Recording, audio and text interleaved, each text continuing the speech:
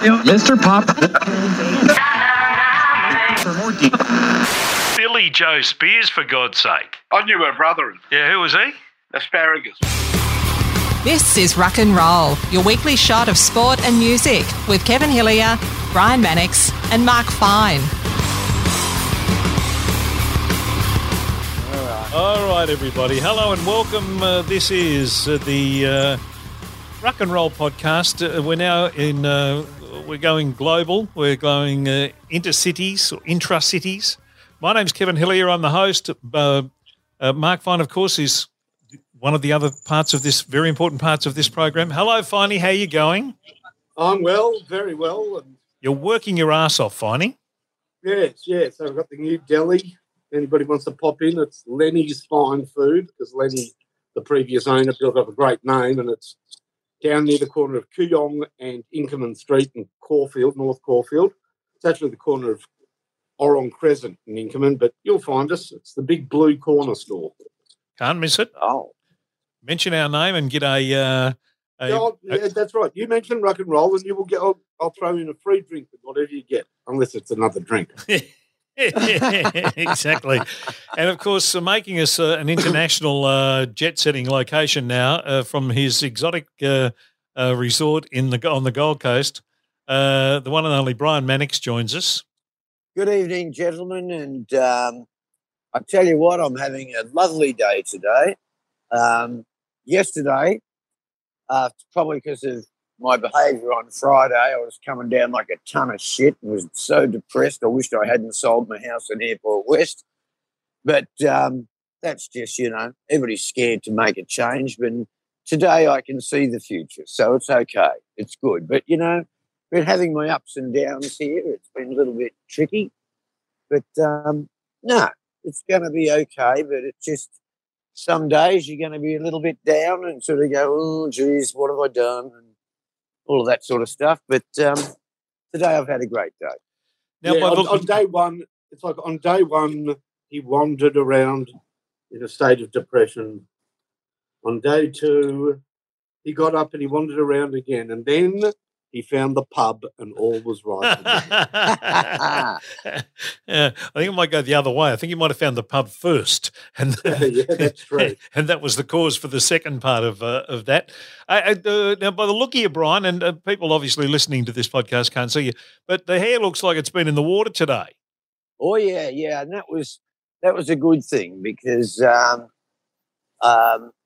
was kind of sick all day yesterday and it belted rain like I've never seen. I thought I was in the Ukraine the way the thunder was going off. Yep.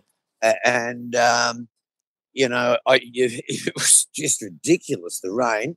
But it rains really heavily and then it stops. So then you can go out. But, even just watching the lightning and all of that stuff was pretty cool. But,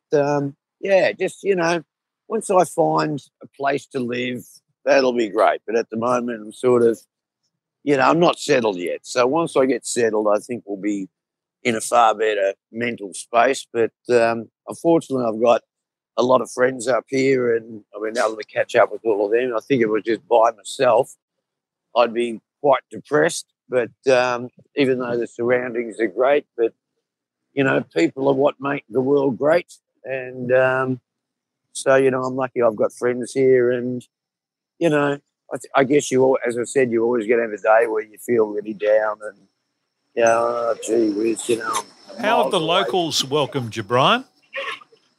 Oh, pretty good, actually, everybody seems very friendly. A lot of them are too young to know who I am, which is fine. And, I think I've only had to do 2 or 3 photos since I've been here, so... And that's perhaps a bit disappointing, I don't know. But, yeah, no, it's all going okay, like any change is hard. Yep. And, you hemorrhage a bit of money in a change, but that's okay. But caught up with Kirkis and the X-Men and my mates from school and Lonnie Gonzo's old wife. And, no, we're gonna be fine. Just, you're going to have a few ups and downs along the way. Well, now I think about it, you've both had massive life changes in the last couple of weeks. You with your relocating to Queensland and finding a new place to live, and finally you with a completely and utterly different focus in terms of your professional career, and I guess that's had would also have a massive effect on your family. Yeah, huge. I haven't had a day off in 30. Wow. Working hard, but enjoying it. Unfortunately, I haven't caught up with Lenny Gonzo's wife, but I'm planning to do that. It's Ronnie Gonzo's wife. But, it doesn't matter when it's the ex. you can get the names wrong. As long as you catch up with somebody's ex-wife, you're good to go. Yeah, that's right. Yeah, Gonzo. But have you had days, finally, when you sort of go, oh, God, what have I done? Nah, maybe I should have just played it safe and not taken the chance. Yeah, a good question. Every morning for 3 minutes when I wake up at 5:30 a.m., I think, what? No, I can't do it. But I drag my God, it's hard. And I don't really get going until, once I'm in the store and you start getting busy and time goes so quickly. There's so much to do as the owner. A lot of customers, but there's stock and, redesigning the place. It's very stimulating, but then I stay back and do stuff. I've got to say, last night, this is fair dinkum, I got home, last night. I got home at 7:30 in the morning this morning, and I was back at work at midday. And just before I had a sleep, I was starving, so I warmed up some food, and I went to the wrong drawer to get the bowls. I haven't eaten at home for a month and a half. Wow. Goodness me. The missus moved where the big bowls were, so things have changed. Just moving stuff around the house to confuse you, finding. Yeah, that's right. I reckon girls do that just to make us look pathetic. Yeah, that and pinning up so the whole family can see a red light camera that I went through. Oh, whoops. Good ass, $464, $5. Oh, really? 0.6 seconds, 30. 0.6 seconds of the light, and That's you what got. they said, on the thing, $464 and 4 points. 4 points. Yep. Is a red light 4 points? Yeah, apparently. Whoa, that's that is ouch. Yeah, I mean, it was so expensive that I went, because I'm driving like 3 in the morning, 4 in the morning from work some nights. Yep. It was so much money, $465, that I found an intersection that didn't have a camera, and I went through the red light 4 times, so I felt better. Now I feel it's only $100 a go. Yeah, fair enough. It seems to be that experience. I had a bloke come to the house on Saturday to look at the heating and cooling system, and what was going to be a $100 job turned out to be 5 times that. Oh, geez, was I thrilled. Yeah, there you go. Just lovely. thrilled I was. Just thrilled. It was great. Anyway, these things happen. You will be pleased that I caught up with somebody during Yes. the weekend. Oh, I saw this and I'm very excited. Yeah, it was on the weekend. I stepped away from I actually finished on Saturdays a bit early, and my wife comes in and gives me the Arvo off. So I thought straight down to my $2 shop there. Oh, all right. So what happened? He's got my number, first of all. So I walk in there, and he goes, "Oh, the funny man is back. He goes, don't waste my time. This is a place of business. Why don't you go to TAB? Or better for you, next door is the poker machines. That is better for you." I said, "I beg your pardon." He said, "I'm a busy man. I have a family to feed. Please do not come and disturb the customer, disturb me and my wife." Because you don't work. So it doesn't mean anything to you. I said, "I do work." He goes, "Oh," then he says something in Chinese. He's like, "Oh," and then she said something back. I said, "What did she say?" "Same as every time. He crazy. Tell him to go away." Well, this isn't going well. I said, look, I come here. Look, I know I've been mucking around, but I want to tell you that you've got a bit of fame. I don't think you knew what I was talking about at all. I said, look, I do a podcast, And I sort of talk about when I come in the shop and people like it. Goes, what are you talking about me? Hutu? I said, don't worry, it's not the tax department, mate. I said, I do a podcast. He goes, podcast? How many people listen to that one? I said, I don't know, thousands. He goes, actually, every week we listen to podcasts from People's Republic of China. Sometimes it has President Lee on it. He has 750 million listeners. Well, I couldn't really argue with that, could I? I said, look, there's thousands of people. They live in Melbourne, a lot of them. And why not? I could. It's not bad promotion for your shop. I could talk about what we sell here. It's a funny story. I'm telling you to not make fun in this shop anymore. I said, look, you get free promotion. He goes, go on. So I told him, look, we could create an interesting story where I purchase something. So if you want to advertise some of your products, and then his wife goes, and I said, hang on, I think I'm starting to pick up Mandarin. She said, he's crazy. Tell him to get out of here. I was going to say, what the hell does that mean? But yeah, thank you. And the guy goes, yeah, well, don't worry about it. So, all right, give me an example. I said, look, I could come in and say I wanted ukulele. I wanted to get him on the ukulele. He goes, no, that's stupid. That was you making joke of me. So he goes, no, this is a better idea. You come in to say you are moving into a new house and you need cutlery, crockery, a rice cooker, or everything from the kitchen we have. We can do all the setting for you. I said, I made up, I live in South Yarra. Where do you reckon I'm moving if I'm buying your stuff? I beg your pardon. What are you talking about? I said, look, it's got to be a funny story. He goes, that's what I'm saying. You make a joke of here. All right, how about this story? You leave now and don't come back. I said, you're missing a great opportunity. He goes, you are wasting my time. But most important, I say you waste your time. You should get a job. I work 7 days a week. I work very hard, always here. You see that? I said, you know what? I've got a business where I work 7 days a week, and I'm always there as well. And he goes, now you make me laugh. And with that, I left. I thought one moment there. I thought you were going to be banned from the shop. Oh no! But he found it very funny that I claimed that I work 7 days a week. Now you said something really funny. Go. He's got you tabbed as a bum that goes to the TAB and yeah, absolutely. But he wanted me to lose more money. I think poker machine is better for you. Thanks. Oh, thanks for that tip. He should have offered to take his wife to the poker machines because she likes them. She hates me. and you've garnered this howl. Look, I think he quite likes when I come. He always smile. He's up for it. Yeah. As long as there's not another customer within a mile of the store. Yeah. But she hates me.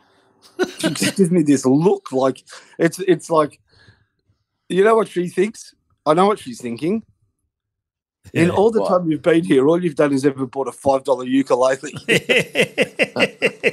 You got a lot of mileage out of her, a lot of time and mileage out of her husband for a $5 ukulele. He was very offended when I suggested. I said to him, "What do you think I'm moving into a dollhouse? What am I going to do with your cutlery and crockery?" I beg your pardon. He got so upset. Anyhow. I can't. I don't know where I can take it from here. I do know something I can do. Mm-hmm. Yeah. One of the defunct $2 shops across the road has reopened. I think I'll start that war again.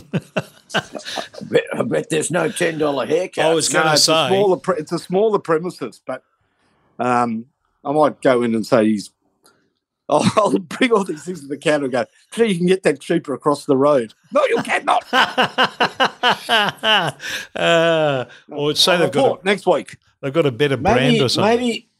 Maybe you could just ask him, show him the chart, and say, which of these songs do you like? So he can have the $2 shop man's pick of the week. Yeah, that'd be good. That'd be great. Just pick one song. I love you. I hate you. I love you, hate you, love you, hate you. I can never live without you. Yeah, that's what I'll do. I'll take the chart in. Take the chart in so we get this man's. We do need to find out his name eventually, but, it'd be good if it's, I don't know what his name might be. Kits in Thong's pick of the week or something. What was the name of the bloke who did Pressure Down on David Tye. That's right. It's probably David Tye. That's what he's doing these days. He's running that shop in Balaclava. No, this guy, I'll tell you something about this guy. Yeah. He went to the Kevin Bartlett School of Hairdressing. Oh, no. Oh, he's got a comb over. I had a good look at the comb over. Oh, God. Have either of you two ever seen a film called Love Serenade, an Australian film with Miranda Otto? No. Oh, you've got to watch it for the bloke who runs the Chinese food shop. I've seen it about 4 times now. We watched it yesterday for our sort of Sunday afternoon date. Then we said we got to watch it, so we did.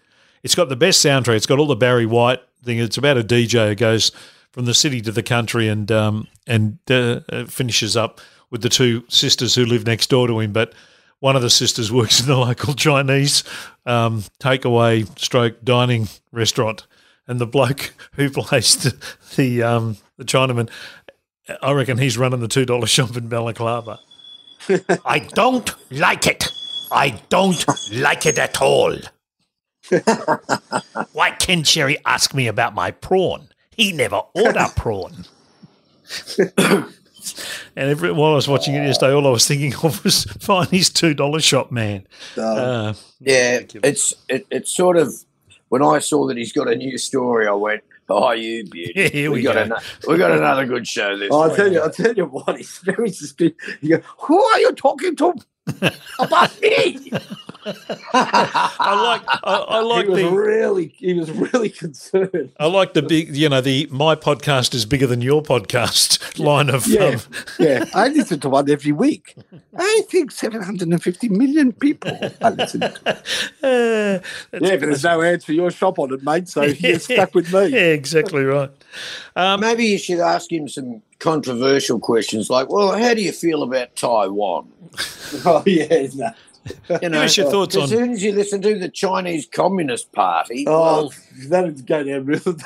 Give us your thoughts on Putin. Anything about Vladimir Putin? Give us a little bit on that. Oh yeah, he could be our political correspondent. Oh yeah, but he believes I am a complete idiot. By the way, no, I reckon and a liar.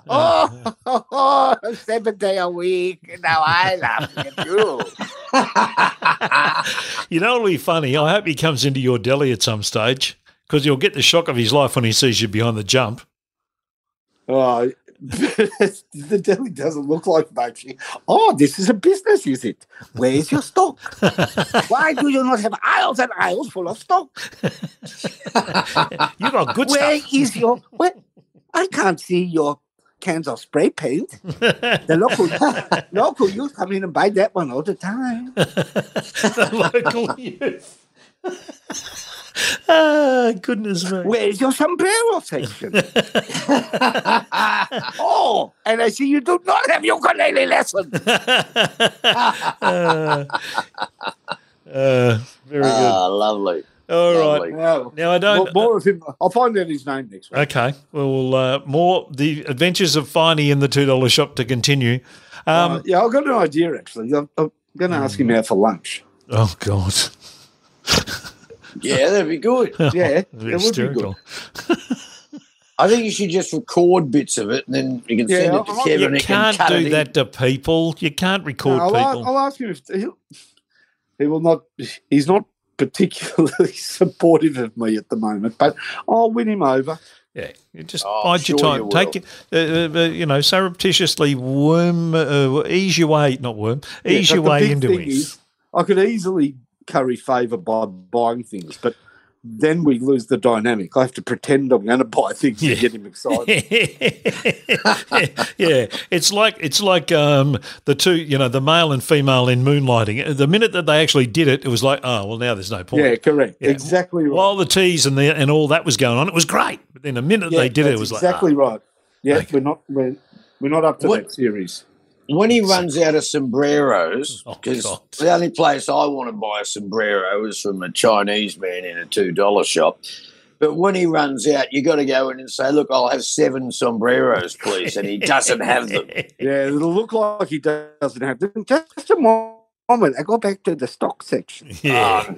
What colour do you want? We got him in orange, black. It'll absolutely be. There's no beating him on stock. Yeah. I saw a picture the other day of somebody that had a sombrero in the house, and they were using it, like a fruit bowl around the sombrero. And I thought, well, there is a practical use for the sombrero apart from the sun. I thought they were only bought to be hung up on the walls at Taco Bill's. Yeah, that's about it. That's about the only place you see them. But you're going to see a lot of them in Queensland, Brian, in the summertime. Trust me. I'm going to get one. As soon as I'm coming back to Melbourne on Friday, I might make a trip up to our Chinese man's $2 shop and pick up a couple of sombreros for me and Lucky Phil and Joe and Phil's wife and maybe even one for Eloise baby, because everybody needs a sombrero. Right. It's not called the $2 shop, by the way. I did check out the name of the shop. What is it? Discount Bargains. Of course it is. You know what you're getting. That covers everything, doesn't it? Discount Bargains. Fantastic. He would have been fighting them off at the naming rights sponsorship of that name. Yeah, that's right. He would have been. He hasn't registered that name. There's no way. I don't need to pay to register name. Yes, exactly. It's a bargain shop. Yeah. All right. Now, a couple of things we have to talk about, and they're not. They're sad things. Yeah, they are. They're horrible. It's been horrible watching it and listening to it and discovering it at the start, and the deaths of Rod Marsh and Shane Warne were just bloody poleaxing, to be honest. Just absolutely horrible, and there's no sort of no cute way of sort of saying it. It's been absolutely devastating. A couple of mates of mine are pretty close to both of them, or singularly one of the other. Just been really hard for them. They were struggling. Finally, it's a man who wrote the Encyclopedia of Cricketers. You know only too well about these two blokes. Yeah. I'll start with Swampy or Iron Gloves, Rod Marsh. Yep.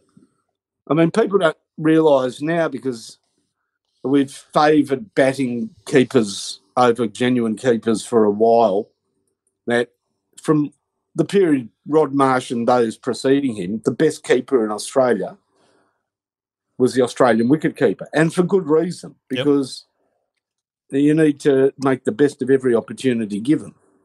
And he came into the team. You don't earn the nickname Iron Gloves without dropping a few. So they took a real punch on him, and he ended up becoming the first Australian wicketkeeper to hit a ton. He was a great, lusty, cross-the-line, lower-order batsman, but he was almost the barometer, let's call him the additive that made the meal. He was when he became part of the team, along with Doug Walters, and then the influence of them through Ian Chappell. We see Greg Chappell was very different to Ian. The team became far more Australian, far more larrikin-like. Dennis Lillian, Jeff Thompson, Walters, Walker. But Marsh really sort of was the constant and almost preceded them and outlasted them. So this very Australian team, which in the end might have taken it a bit too far with their antics, beer drinking on the way to England, and some of it was a bit self-indulgent. But by crikey, I think we all loved and identified when that team became truly Aussie, and I would hand Marsh the reins on that score. Yeah. Yeah, I agree. Yeah. That team was actually a bit like a rock band, actually. Correct. Yeah, an Aussie rock band. Strong individuals making up a great team, but each one had a great personality, and I think, over the last, it's not bad now, but we've had a lot of players that, they do the job, but there's no sort of personality or character there. But back in them days, that was just great. You just loved them all, like Lily and, Marsh. And Marsh was great. Sometimes we'd be in a bit of trouble and he'd just come out and he'd whack out 40 and sort of half save the day. And, and he had a moustache, which is what we wanted from our cricket players back then. But, yeah, great man. Apparently did a lot of great stuff in the development of young players and stuff. So his good influence on cricket went well beyond his playing years. Yep. Yeah, and a couple of things about him. First of all, as a player, you see now with the advent of 2020 cricket and small grounds and incredibly powerful bats, a six is nothing. I've seen players, they now block the ball. They just sort of lift it over cover for six, right? Yep. He played in a different era where a six was a real rarity and a treat for a cricket fan.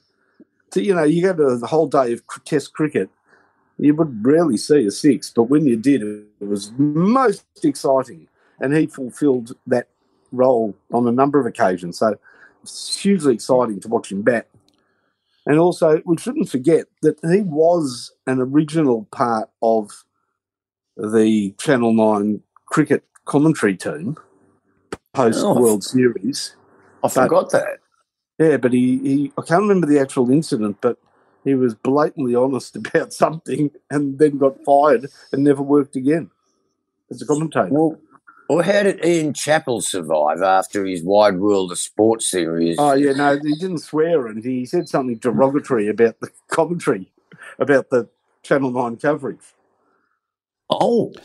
Yeah, I think that was worse than going, Jesus Christ, on national TV. Oh, yeah. Wow. Oh, don't worry. If Tony Gregg could survive what he said, remember what he said? No. You're talking about the wedding at the back of the about that one? In Adelaide? Yep. Yeah, they're in Adelaide and Perth or Adelaide, and they pan around. They show a wedding in progress, and it's an Australian guy apparently with a young Asian woman is about to be married, and he didn't know it was on air. He goes, looks like they've flown the bride in. Yes. Wow. How he got away with that one, I'll never know. And there's quite a few. Can you believe he said that? There was a naturalness about that era of cricketer in both the way they played and the way that they carried themselves. It was before all these, and I've done media training with people in sport, and so have you, Finding, I'm sure. Before any of that started, when they were who they were and they were interviewed, they weren't part of commentary teams and that in those days. They were just interviewed and they were natural and they reacted naturally and they weren't polished or any of that stuff that they are these days. And as you quite rightly point out, they played with bats that weren't 75 feet thick and, you touch it and it's six. They played the game on bigger grounds. There was a real naturalness about everything they did that endeared them to us, because they were like us. They were more like us than a lot of the current day players are, who are now polished media performers, how now brown cows speak lovely and do all that stuff, whereas these blokes are a bit rough around the edges, and we love that about them. And they were a bit like a gang. Yeah, they were. A bunch of larrikins, and you just don't think that they would have got intimidated by any team. And they had those really skinny bats, as you both say. So it was a lot harder to bat as well, because the bats were a lot thinner, whereas these days the thing. But, I always felt that team felt tough. And I think if you're in a sporting team, you want to feel tough. You want to know that you got a couple of thugs in the band that are going to sort of, not take any shit. And I reckon most of the people in that team were really tough. I spoke to a girl not so long ago who she had sex with a few of the cricketers. Oh, yeah. And apparently Tomo, well, watch out, Tomo was pretty good. Okay. There you go. That's good insight. Yes. And don't forget this. This is very important when you talk about that era. They played against the West Indies when the West Indies were simply magnificent. Oh, yeah. Yeah. They played against Pakistan when the Pakistan team included Imran Khan, Zahir Abbas, Asif Iqbal, Mushtaq Mohammed, Sadiq Mohammed. They were a very, very good team. Bloody oath they were. They played against the New Zealanders when the New Zealanders had Turner, Richard Hadley, a number of good players. Crow. Maybe not Crow yet, but Okay. Captain Congdon, Howarth, but certainly Richard Hadley on his own was an enormously difficult opponent. They played against England when, we might have betted England, but believe me, it was the start of both of them. You had Bob Willis, you had the likes of David Gower, Graham Gooch, a very good team as well. And, of course, there was no South Africa, but they played against them in World Series cricket and had to play against the likes of Garth LaRue, Proctor, Barlow, Clive Rice. They played cricket at its highest point, its proudest point, and they were I think they were the best. Not unreservedly, but I think they were the best team of that era. Maybe the West Indies. An argument could be had either way, but yeah, they certainly played when it was red hot. Yeah. Yeah, every team was real good back then. Yeah, And, winning, whereas I suppose with the Steve Waugh team where we won, 21 in a row, we were just so superior to everybody that it wasn't as enticing perhaps. Look, I loved watching Australia win, but with the Rod Marsh, Ian Chappell version and Dennis Lilly, Tomo version of the team, it was like, well, we've got some really good armour here and some really good ammo, but, we might not win. And, but, yeah, I don't know, maybe I'm just old and being nostalgic, but I loved that team because everybody in it was some kind of character and had some kind of personality. Yeah. Yep. And they were good. And the other one that passed away, of course, was Shane Warne, and he would have fitted into that Ian Chappell team like a glove. Yep. I couldn't believe it when I heard it. I thought there's got to be a mistake. I thought, is this a drug-related thing? Clearly it's not. And maybe it's 2 packs of smokes a day. But I was devastated. Just, the guy's 8 years younger than me. What a great Australian, what a great knockabout bloke who inspired us and entertained us for years and years. And even when he stopped playing cricket, he still entertained us. I was lucky to meet him. And you met him at Sam's wife's wake, didn't you? Yeah, that's right. And just a really, really nice bloke, and I loved all his adventures. I loved it when he was doing the fingers up after they won whatever they won, and the fact that he'd only eat baked beans and stuff. He was just, and I don't mean to be disrespectful, but he was an overweight smoker, and there's not often you get a fair dinkum, the best leg spinner in the world or the best sportsman in the world that overweight and likes a fag. You can't get more Australian than that. What a bloke. And, I feel really sad for Simone and his kids and for all Australians because it's a really great loss. It's like losing Gadinsky or Glenn Wheatley. It's right up there. And the way I was feeling yesterday, these things come in threes. So we lost Rod Marsh and we lost Warney. And yesterday I was thinking, I'm going to die today. They go in threes, but, I was depressed yesterday, but I'm not today. You're not today. But absolutely devastated that somebody that was just so entertaining, inspiring, has had his life cut short. Yep. And, it's terrible. But I'll let you guys talk now. Finally, you would have had, through St Kilda, which is obviously a great passion of his, and he played there and got the no, you're not good enough, son, off you go. And cricket was very fortunate that happened. What were your dealings with him? Yeah, I went to the football with him 3 times. Yep. As a guest, with him and Darren Berry and Gilbo, and once just with Darren and him and a couple of other people. They're great mates with Darren Berry, of course. Yep. First of all, that you hear a lot of people talk about him, and everything is very, very much straight up true. First of all, ridiculously generous to the point of difficult. Twice went out for dinner with him afterwards, and there were a group of people, and I don't know him that well, and there are others who knew him even less well. And both times the bill came and it was already paid for. Now, he didn't have to do that. He shouldn't have done that, to be honest. That was not, he wasn't hosting us or anything like that, but generous beyond normal, and absolutely straight shooter what you saw you got. So back then I liked a cigarette. So he had all these hidden places at Marvel or whatever it was called then to go and have a cigarette. Our special little nooks and crannies.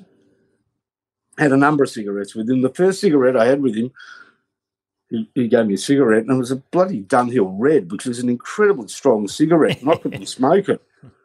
And I go, what are you doing smoking these? He goes, try about 40 overs in India in 40-degree heat and smoking 2 packs of those. See how you get on. I said, I don't think I'll get on. He goes, if you don't like him, just don't draw back. That's not going to help.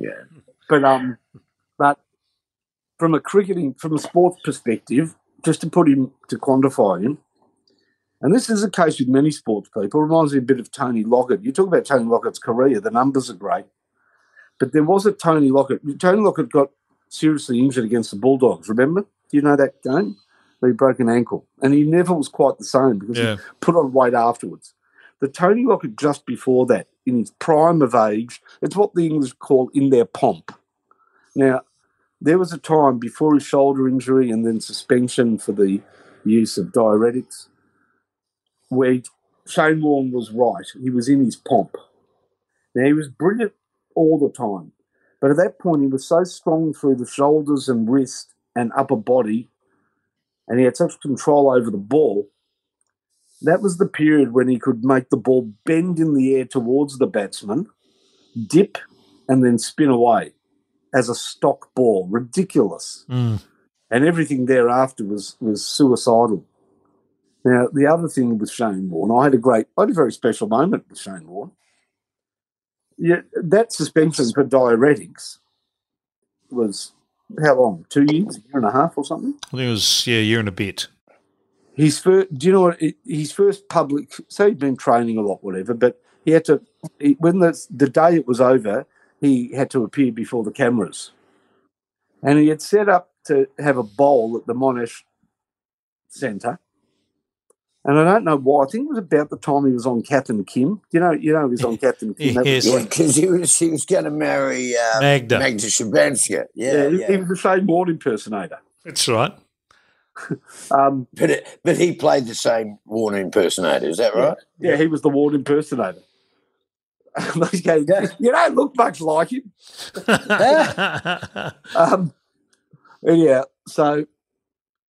So he'd organised to make his public comeback, bowling to Glenn Robbins and Gilbert. Oh, right. And they both said, look, we're not much cricketers. And Gilbert goes, my mate Finey's a decent player. So a couple of promo shots for the TV for Gilbo and Glenn padding up or whatever. They didn't really face a ball. And then I faced him for 20 minutes. Oh, wow. First of all, he grabbed those balls. You know, in an indoor centre, they got those stupid yellow balls? Yes. Right. So he could make one of them, pitch on a length, and hit the side net. Yeah. I'll bet he could. He said, look how stupid these are. Yes.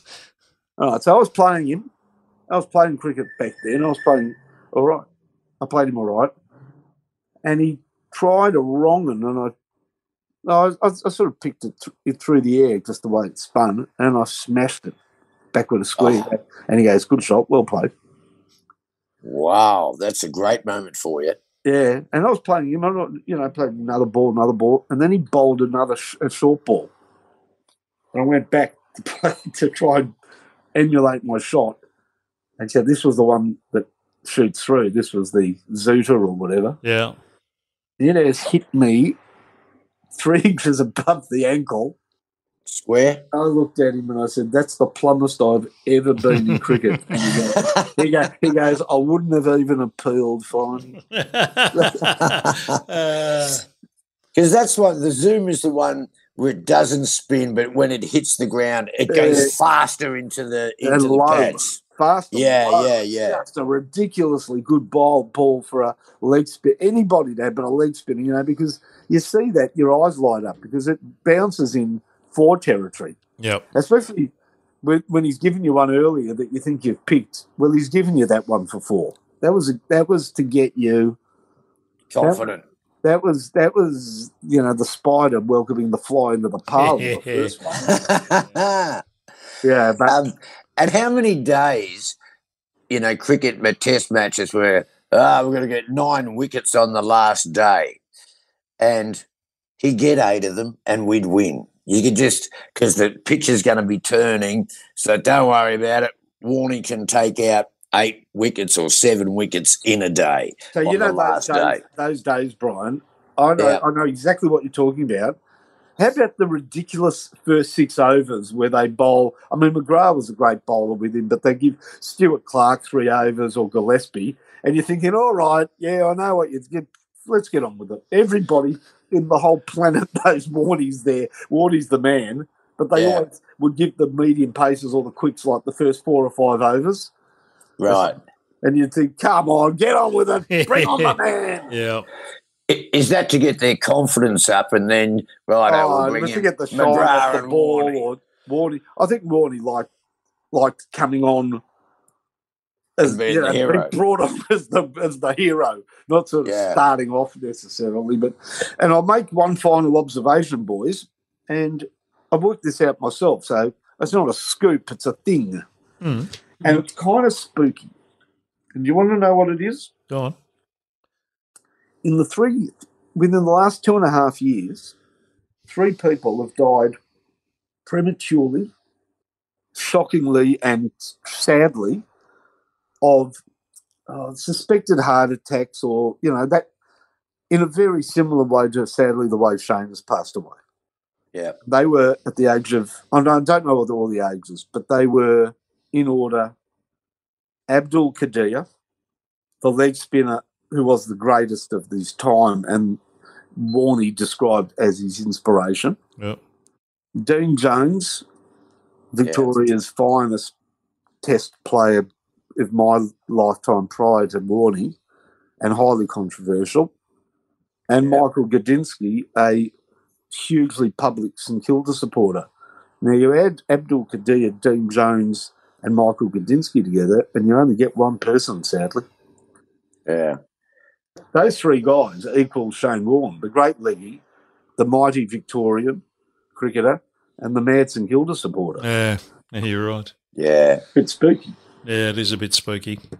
Very sad, and as you said, feel for his kids and his close friends, and he, I sent one of his close friends a text message yesterday and said, "I know you're doing it tough. I hope you're all right." And he sent me back one saying it's been a really shitty 24 hours, but we'll soldier on. So. Yeah, it still. I still must admit, it still seems like a dream. It still seems. It is surreal, isn't it? Yep. It is.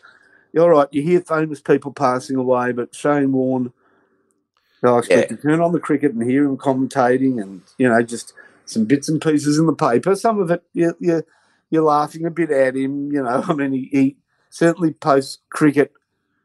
An interesting sort of character in terms of his own vanity. Let's call it that. Yep. But never ever bothered him. Just did not care what people thought, and made him look particularly healthy, by the way.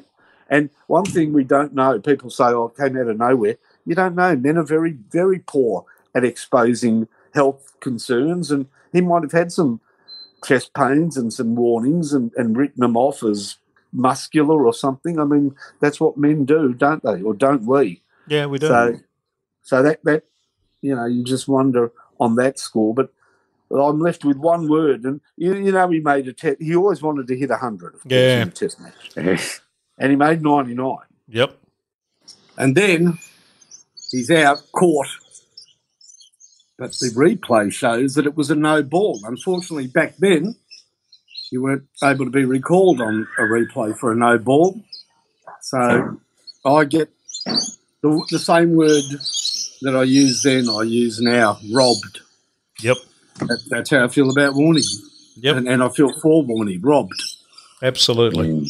Absolutely. 99 and hits that. And why were they filming the front foot of the bowler if they weren't using it? That's what I didn't understand now, and I didn't understand it then. Yeah, they just had footage of it. I don't know. Ridiculous. My Warney story is about Merv and Merv bringing him down to the Royal and Ancient Werribee. We used to play with Merv every Tuesday just about. We'd play golf once a week, and so Merv turns up this day and so I've invited a couple of blokes. Oh, okay, that's fine, Merv, because me and a truck driver and my mate the butcher. And so we said, we'll just, we'll hit off the tees at the start and then we'll all play as a group of 5 or 6 or whatever it is. So Merv turns up with this bloke and his brother, Warney and his brother. They broke the dress code. I can't remember if he had I think Jason might have had a top with no collar on, and I think Warney had tracky dacks on, or other way round, one or the other. One had a good top and a bad bottom. One had the other. So they get on the golf course. They're chain smoking. They got rats' tails. They're bogan. It's just. I said to him, "Who the hell is this bloke?" He said, "Mate, you don't know him now, but you will. Trust me." He goes, "All right." I said, "Okay."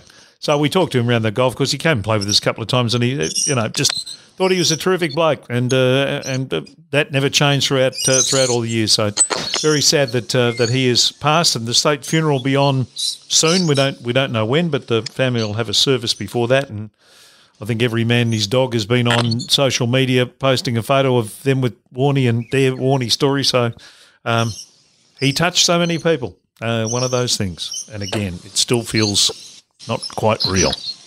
I was listening to Sam Newman talk about him on Sky News with Rita Panahi or whatever her name is. Rita Panahi.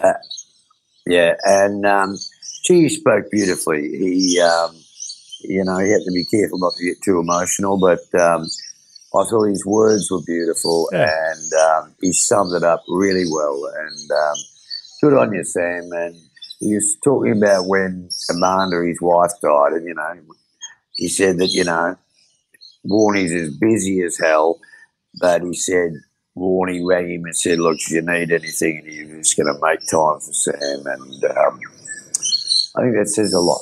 Yeah, it does. Yeah, it does. And there'll be hundreds of those stories about him. All right, boys, Okay. Sad as that is, let's move on and go to our chart. We're going to March 12, 1976. Where were you, Mr. Fine? Oh, gee, I was only 10 years old. Probably playing a pre-season match of Little League football, which I love. You probably would have been. Where were you, Mr. Mannix, in March 1976, would you reckon? I reckon I was in Form 4, or Year 10 as they call it, and Brother Heslin took a bit of a fancy to me and always wanted to he wanted to make sure my shirt was tucked in and see what was in my pockets. Right. Yeah, probably inappropriate by today's standards. Oh, inappropriate by any day's standard. Don't worry about that. Jeez. Kevin, Yes. what am I hearing in the background? That's the people on the balcony where Brian is having a chat. I've just told him to be quiet. Tell her to shut up. Very nice. All right, let's jump into this chart. March 1976. I was doing nights at 4IP in Brisbane, so I played all these songs.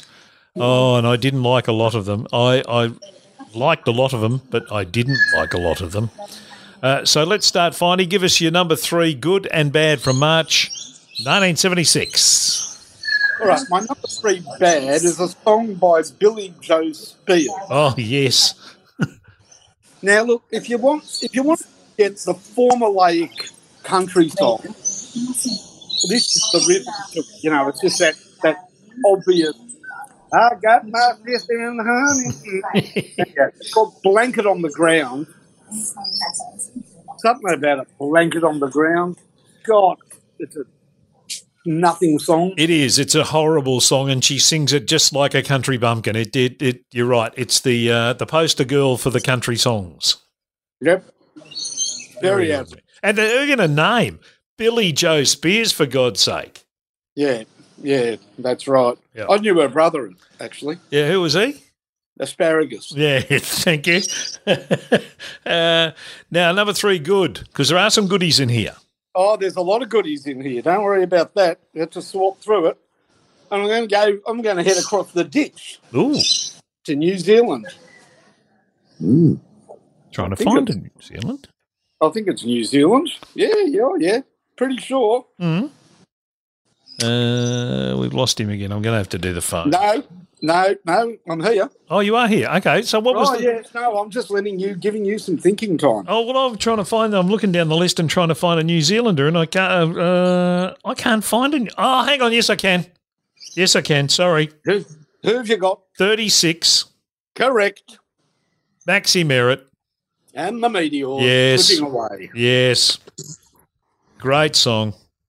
Nothing wrong with Max. Yeah. Nothing wrong with a bit of Max Merritt. No, I agree. Stewie Spears, the drummer. Remember Stewie Spears, the drummer? He looked Billy like Joe's brother. He looked like a koala bear. He did. Was he related to Billy Joe? No. Oh, that's funny. You've got Stewie Spears on drums and you've got Billy Joe Spears on the other one. I did, that's Freudian. There's something strange about that, but that's spooky. That is. Number 3, good and bad, Mr. Mannix. What are you dishing up for me? Well, look, I really found it hard to find a bad one on this one. I could just go 6 good ones. I thought they were all pretty good. Mm-hmm. But I did decide that Moni Honey by the Bay City Rollers is an absolute stinker. Yep. So they couldn't really play very well. And, this... Look, I know they made a lot of people happy. What do they say about the Bay City Rollers? 4 puffs and a les. I don't know whether that's true or not. But poor old Les had a Woody. And yes, we knew all the day. There you go. But, not a great song. But there's so many great songs here. It's really hard for me to pick what is great.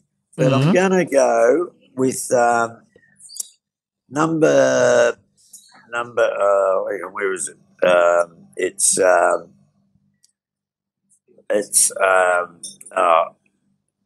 number 31. 31, the Ron Brassey number. Oh yeah, great song.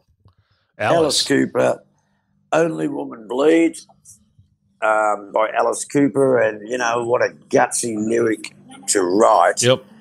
Because nobody discussed periods in them days. Not that this song is about a period, but it kind of references it. But, here's a bloke, really looking at life from a female perspective and, it's not something you expect from Alice Cooper. But, no, musically it was a big sort of risk for him as well. Oh, look at it. Got radio airplay and it offended a lot of people, which is obviously good. The worst thing about this song was that John Farnham decided to cover it on an album, and it's like there was just no need. Did he? I don't remember that. Oh, okay. I think it might be on the Chain Reaction album. But, not great. But Only Women Bleed, I think it was courageous. I think it's brave. I think it's a beautiful ballad. And addresses issues that no other song was addressing at the time. It's about domestic violence. It's about, the hardship for women. And all I can say is, go Alice, you beauty. Yep, I agree. Alice, terrific. That's a great song. Now, my number 3, Bad, is, it might as well be a Bay City Rollers song because it's written by the blokes who wrote all the Bay City Rollers hits and performed by a band who have about as much musical ability as the Bay City Rollers. They were called Kenny, and the song was called Julianne, and it is absolutely bloody horrible. Even that bird that's screeching in the background hates it. Yeah, you've upset the native wildlife now, Kev. Hang on, the wildlife on the Gold Coast doesn't sound like that. I used to knock around there. And my number 3, good, easily had Alice Cooper in there because I love Alice Cooper, but I'm going to stick Take It to the Limit by the Eagles in there because it was a bit different. Terrific vocal performance by Randy Meisner, the bass guitarist. The only song that I can remember him singing a lead thing on, and really good song. Just a little slightly different from the Eagles, and a really good vocal and really good song. I enjoyed playing that one on the radio, I must admit. And I don't hear it played these days at all, which is quite strange. Righto, Finey, what have we got at number 2? Okay, now for my number 2, Bad, I was gazumped, but I'm happy to be gazumped. With Julianne by Kenny. Unthinkable Dreck. I mean, just a horrible song. And I mean, they're supposed to be a glam rock band, but they just obviously couldn't churn out anything but nothing. Yes. Did you look at the clip? Yeah. God, it's awful, isn't it? Yes, it is awful. Oh, it's unbelievable. I can't believe that they got a record deal and got released and sold copies of it. Yeah, well, wait for number 1. My number... I mean, there's so many good songs on this. Yeah, there are. I was really tempted to put Sister Golden Hair in. Oh, I love Sister Golden Hair. Yeah, it's great. Was that Bindi Irwin talking there, was it? Up on the up in the wildlife park. Could be. I'll go for the crocodiles up there. I've gone for AC/DC TNT. Oh, yes. Oh, can't go wrong. Can't go wrong. Oi. 2 songs in this chart, AC/DC. So they were banging them out then. Yeah. Excellent song. Excellent song. The obvious one is to go. It's a long way to the top, but I'm going to go TNT. Yep. Yeah, I like them both. I love them both. I think they're good songs. All right, Brian, number 2, good. Number 2, bad. Okay, number 2, bad, and I don't even hate this either. Oh. I pretty much like every song in this chart, but I'm going to go for number 38. 38. Fly, Robin, Fly. Oh, that's a piece of crap. By Silver Convention. Who's it by? Silver Convention. Yeah, well, I think it's not a bad song, but compared to all the others in this chart, it doesn't quite stand up as well as the others. But I could have picked 6 great ones from this chart, but Fly, Robin, Fly is not one I'm going to dial up on Spotify. Okay. And give them half a cent for my listen. All right. So what's your number 2 good? Wow, gee whiz, where do you go? I think we'll go for, well, somebody has to have it. Actually, no, I'm going to go for, no, okay, it's a long way to the top if you want to rock and roll. It's just a great lyric. It's a classic song. It's one of the few songs that AC/DC don't play anymore because Brian Johnson can't sing high enough to do it. No, I believe the reason is that Brian Johnson wouldn't sing it. I think it's too high for him. Yeah, but I think also the fact that he just, from what I remember reading somewhere of fairly recent times, that he wouldn't sing it because he said it's Bond's song. I'm not singing that. Oh, I heard that it was too high. Yeah, I remember trying to sing it at the Roxy a few times, and I couldn't speak for 4 days. And when you've got a 2-year-old daughter that you're trying to tell not to plug into the electricity, yeah, it was quite frustrating because you got no voice. So I vowed never to sing it again because it just totally thrashed my voice. Oh wow! And I can see why. Because it's just screaming for me, I'm sure Scott Carr could just sing it with ease, but for me it was very difficult. So, but, great lyric about the rock and roll industry, and, I just love it. I think it's great, and probably one of AC/DC's best songs. But as I said, I could pick another 5 songs in this chart. Well, you're only going to pick another one. Yeah, you've only got to pick one more. So I'll get to my number 2, Bad. And I have a litany of prosecutions to be had here. Yes, I don't like the Bay City Rollers either, but I'm going to jump over them. I'm going to jump over Billy Joe Spears. I'm going to go to Penny McLean with Lady Bump. God, that's an awful song.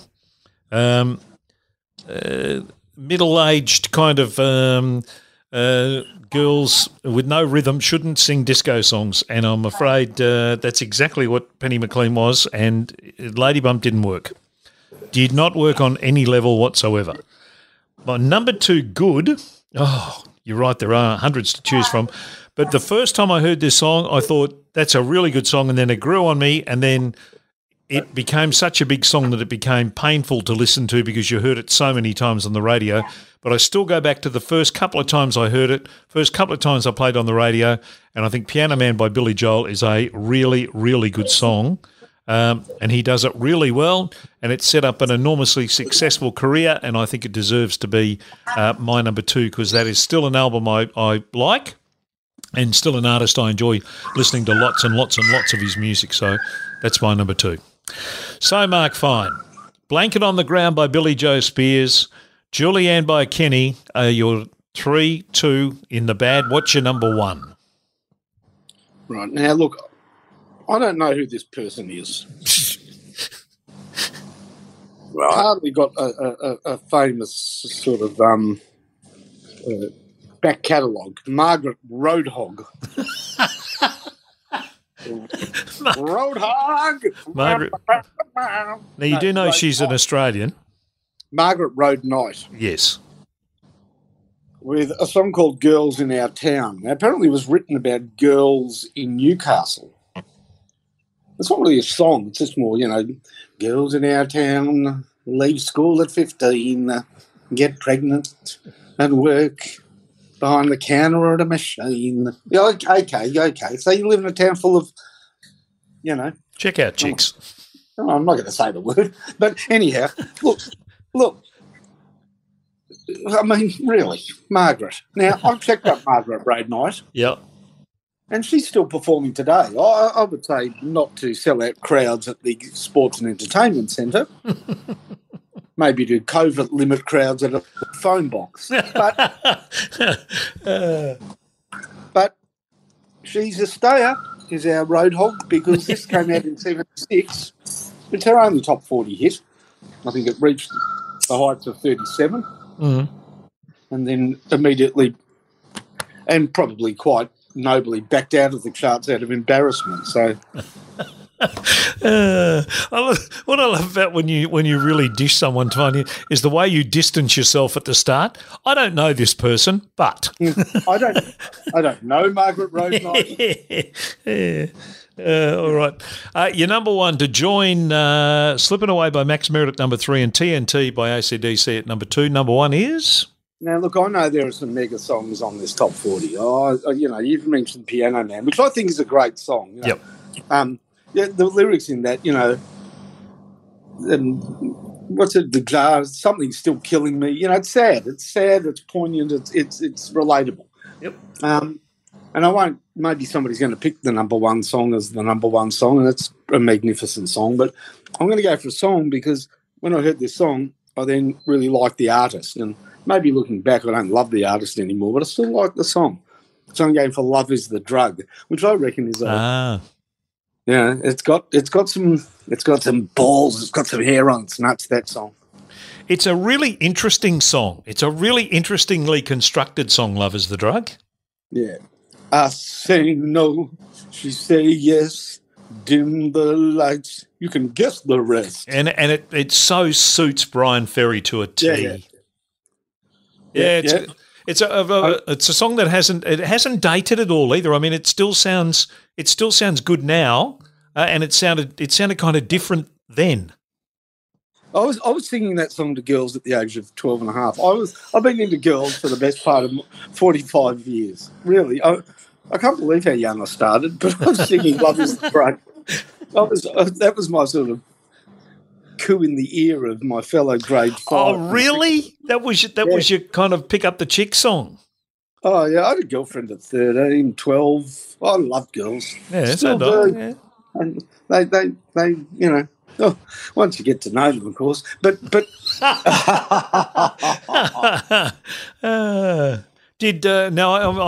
don't want details. But did "Love Is the Drug" singing it to a 12 or 13-year-old work? oh yeah, I got Oh. to say that we were far more. Yeah, we used to have parties every weekend and go to people's houses and hang out. And I got to say that we were. I grew up in a fairly, I don't know, maybe coming through the 70s or whatever. I don't know, with older sisters, a fairly I'll say promiscuous era. Were you got up to more than got up to a lot more than my kids did. Were you deflowered at a young age? Fine. Oh, I don't know if I was deflowered or did the deflower. Oh, pretty. I'll say it was pretty standard for that time. 16. 16. Okay. That's pretty normal, isn't Yeah, it? I don't know. think so. Yeah, I think so. But we were running around the bases before then. Yeah. I had a Yes. broken arm when I was 13, and I got a lot of sympathy from my girlfriend. Oh, is that right? Yeah, I wasn't allowed to swim, and I made a big song and dance about it, and she made the summer go quickly. There you go. And on "Love Is the Drug" at number 1 in Finey from March of 1976. Right, O'Brien, Money Honey by the Bay City Rollers, Fly Robin Fly by Silver Convention, and the number 1 bad song is... Well, I just want to comment on Finey's choices first. Oh, God. Love Is the Drug, which was, of course, a very hip song in the 70s. But, once you got to the 80s and ecstasy became, drug was the love. It all turned around then. People would get on drugs and then they'd fall in love. And, of course, when the drugs wore off, well, they weren't so much in love anymore. But, it's a different world, and it just goes to show you. And also interesting to hear that Finey was such a gardener in his younger days, deflowering everything. So fantastic. I've got a bit of pruning you can do for me, mate. But, settle fantastic. Well, no, my garden's overgrown. And, This is a podcast, yeah. not a dating service, Mannix. Righto. Well, even this song, this is my number 1 bad. Mm. But if it came on, I wouldn't turn it off. But we got some Smokies and some plain rappers. We got a mighty convoy trucking on through the night. Huh. Okay, this is the CQ, buddy. How you doing? And CB radio was really big at the time, Yeah, so it I was. think that's why it was such a hit. Watch your 1020, and a Smokey and a plain rapper was a cop in an unmarked car. Yep. And Smokey and the Bandit, I think, was out just before this, which we all loved with Burt Reynolds and Sally Field. But seriously, it's not the greatest song, but as I said, I could have picked 6 good ones out of this, and I feel that I'm neglecting some beauties. But that's my number 1 Bad. bad. Right, but Convoy, I don't even think it's that bad. And I'm going to say this one, because I think one of you guys will say the one that I think is really great. No, go for the one you want to. Go for the one you want to. The one you really think is the best song on this. Well, I have to give this one a mention there, but it's Kiss's best song. I want to rock and roll all night and party every day. What a great lyric. And I think it's Kiss at their best. And the lyrics just, they just reek of youth rebellion, and for that reason I just love it, and I still aspire to these words even today. Yep. So Kiss, that's it for me. I want to rock and roll all night and party every day. And you do. Still. Well, I want to rock and roll all night and then sleep every day would be a better lyric. Yeah. But No, well, I've got a new version of that for me now. It's called I Want to Rock and Roll All Night and Wake Up the Next Morning. Well, that's an achievement within itself too. Yes, that's what I'm pitching for these days. So we finish with Alice Cooper, Only Women Bleed. It's a long way to the top, and your number one is Rock and Roll All Night by Kiss. That's a pretty good threesome, Mr. Mannix. Not bad at all. My three, Julianne by Kenny, Lady Bump by Penny McLean, and the number one bad song on this is by this bloke called Joe Dolan, and it's called Lady in Blue, and it is awful. This is a bloke who's a European Tom Jones, who isn't. He's more like a European Engelbert Humperdinck without the talent, without the charisma. He just had the right pants, the right body, and got a song that he'd go, Lady, and do that, and have his shirt unbuttoned down to his waist and fool a lot of people for a long time. It's a god-awful song, and it deservedly gets my number one. My number one, good, Take It to the Limit by the Eagles at 3, Piano Man by Billy Joel at 2. None of us picked Bohemian Rhapsody. I liked it when it came out. I wasn't that big a fan of it. It's the number one song on this chart. I do think, again, like a couple of songs we talked about recently, I do think it's a great song. And it was a game-changing song in so many ways, but not one that there were other Queen songs I much preferred to Bohemian Rhapsody, so it doesn't make it. Ted Mulry, I should mention, even though I'm not going to make him number one, but I should mention Ted's two songs in here, just two great little Aussie rock and roll songs, Jumpin' My Car and the Darktown Strutters Ball. And finally, you mentioned America, and I'm going to put it in at number one. Probably Alice Cooper is the other one that really is very close for me, Only Women Bleed. I love Sister Golden here by America. I really liked America. They were massively big in my first year in radio. Horse with No Name came out just before I started in radio, and then on the back of that was, all these songs, Sister Golden Hair, and they Muskrat Love. They did so many really good songs. Ventura Highway, I absolutely loved. But Sister Golden Hair's good enough for me to be number one, just ahead of Evil Woman by ELO, which I really like, and Only Women Bleed by Alice Cooper, and probably Love Hurts, the Jim Capaldi version, is pretty good too. Love it. Yeah, pretty good. That's a good song, and I must admit, I like Maxine Nightingale right back where we started from. I'll give you the top 10 because I didn't do that in this one. Number 10 was Ring Ring by ABBA. 9's I Write the Songs by Barry Manilow. See, that's a horrible song. 8 is Child's Play by Sherbet, which is not a bad song. 7, Convoy by C.W. McCall. 6 was Lady in Blue by Joe Dolan. 5 was I'm on Fire by 5,000 Volts. Geez, I nearly put that in the bad. That's a shocking little song, that one.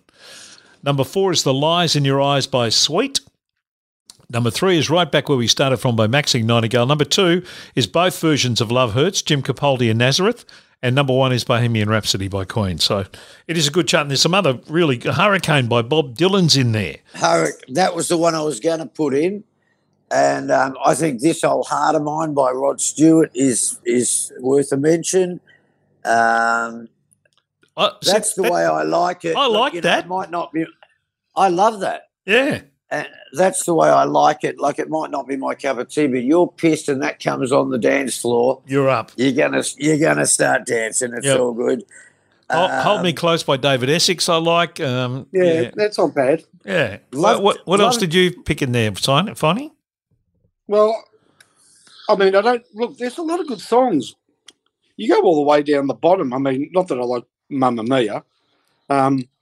Sailor's A Glass of Champagne. I guess if you like them, that's their song. There's Mamma Mia, SOS. There's a bit there for ABBA fans, but I like Love to Love You, Babe. Donna Summer, yeah. That's the one with that's the one with the 18-minute orgasm in it or something, isn't it? It's the first 12-inch done by Giorgio Moroder. Yeah. And she goes off in the middle of it, grunting and groaning for 15 minutes or something. Yeah, it's a cocaine sex song. Actually, I've got to say, there's a song in this now. First concert I ever saw was I went with my sister and friends of hers, her boyfriend, to the Maya Music Bowl, and we climbed the tree outside the main. We couldn't get in. We didn't have tickets, and we climbed a tree and sat in a tree with a blanket, probably Billy Joe Spears's. But we had this great spot, and I saw Wings, Paul McCartney and Wings. Magneto and Titanium Man, yeah. And Magneto and Titanium Man I loved it after that. It was such an exciting song, the way they played it. So I reckon it was 76 when he toured. Yeah, it was around then, Yeah, definitely. I reckon it was. It might have been, it wasn't Wings at the Speed of Sound, it was the one after Band on the Run and the one before Wings at the Speed of Sound, I think. And I can't remember what it was called. Yeah, that's a good song. Magneto's a good song. Golden Years by Bowie is a song that it's one of those songs I'd like to hear once. I don't like to hear it again and again, but once when you hear it, you go, oh, yeah, okay, that's all right. Yeah, there's a lot of good songs in this. Look, even The Way I Want to Touch You. Oh, that's a good song.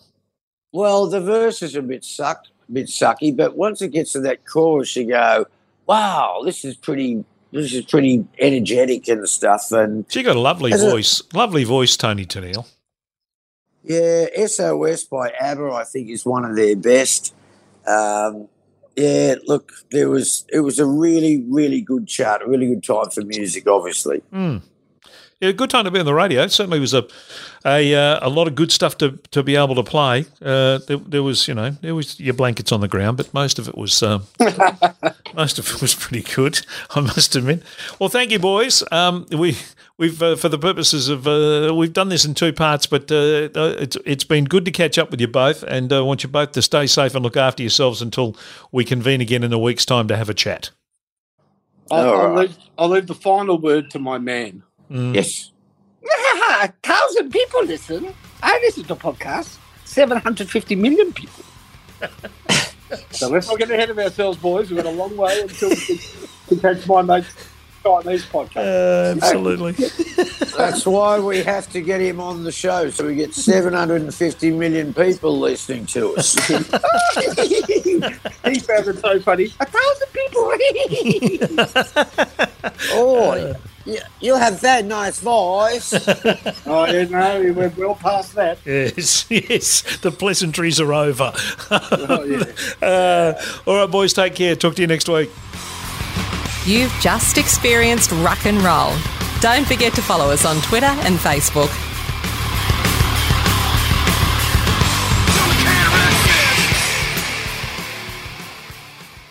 What did she say? Same as every time. He crazy. Tell him to go away.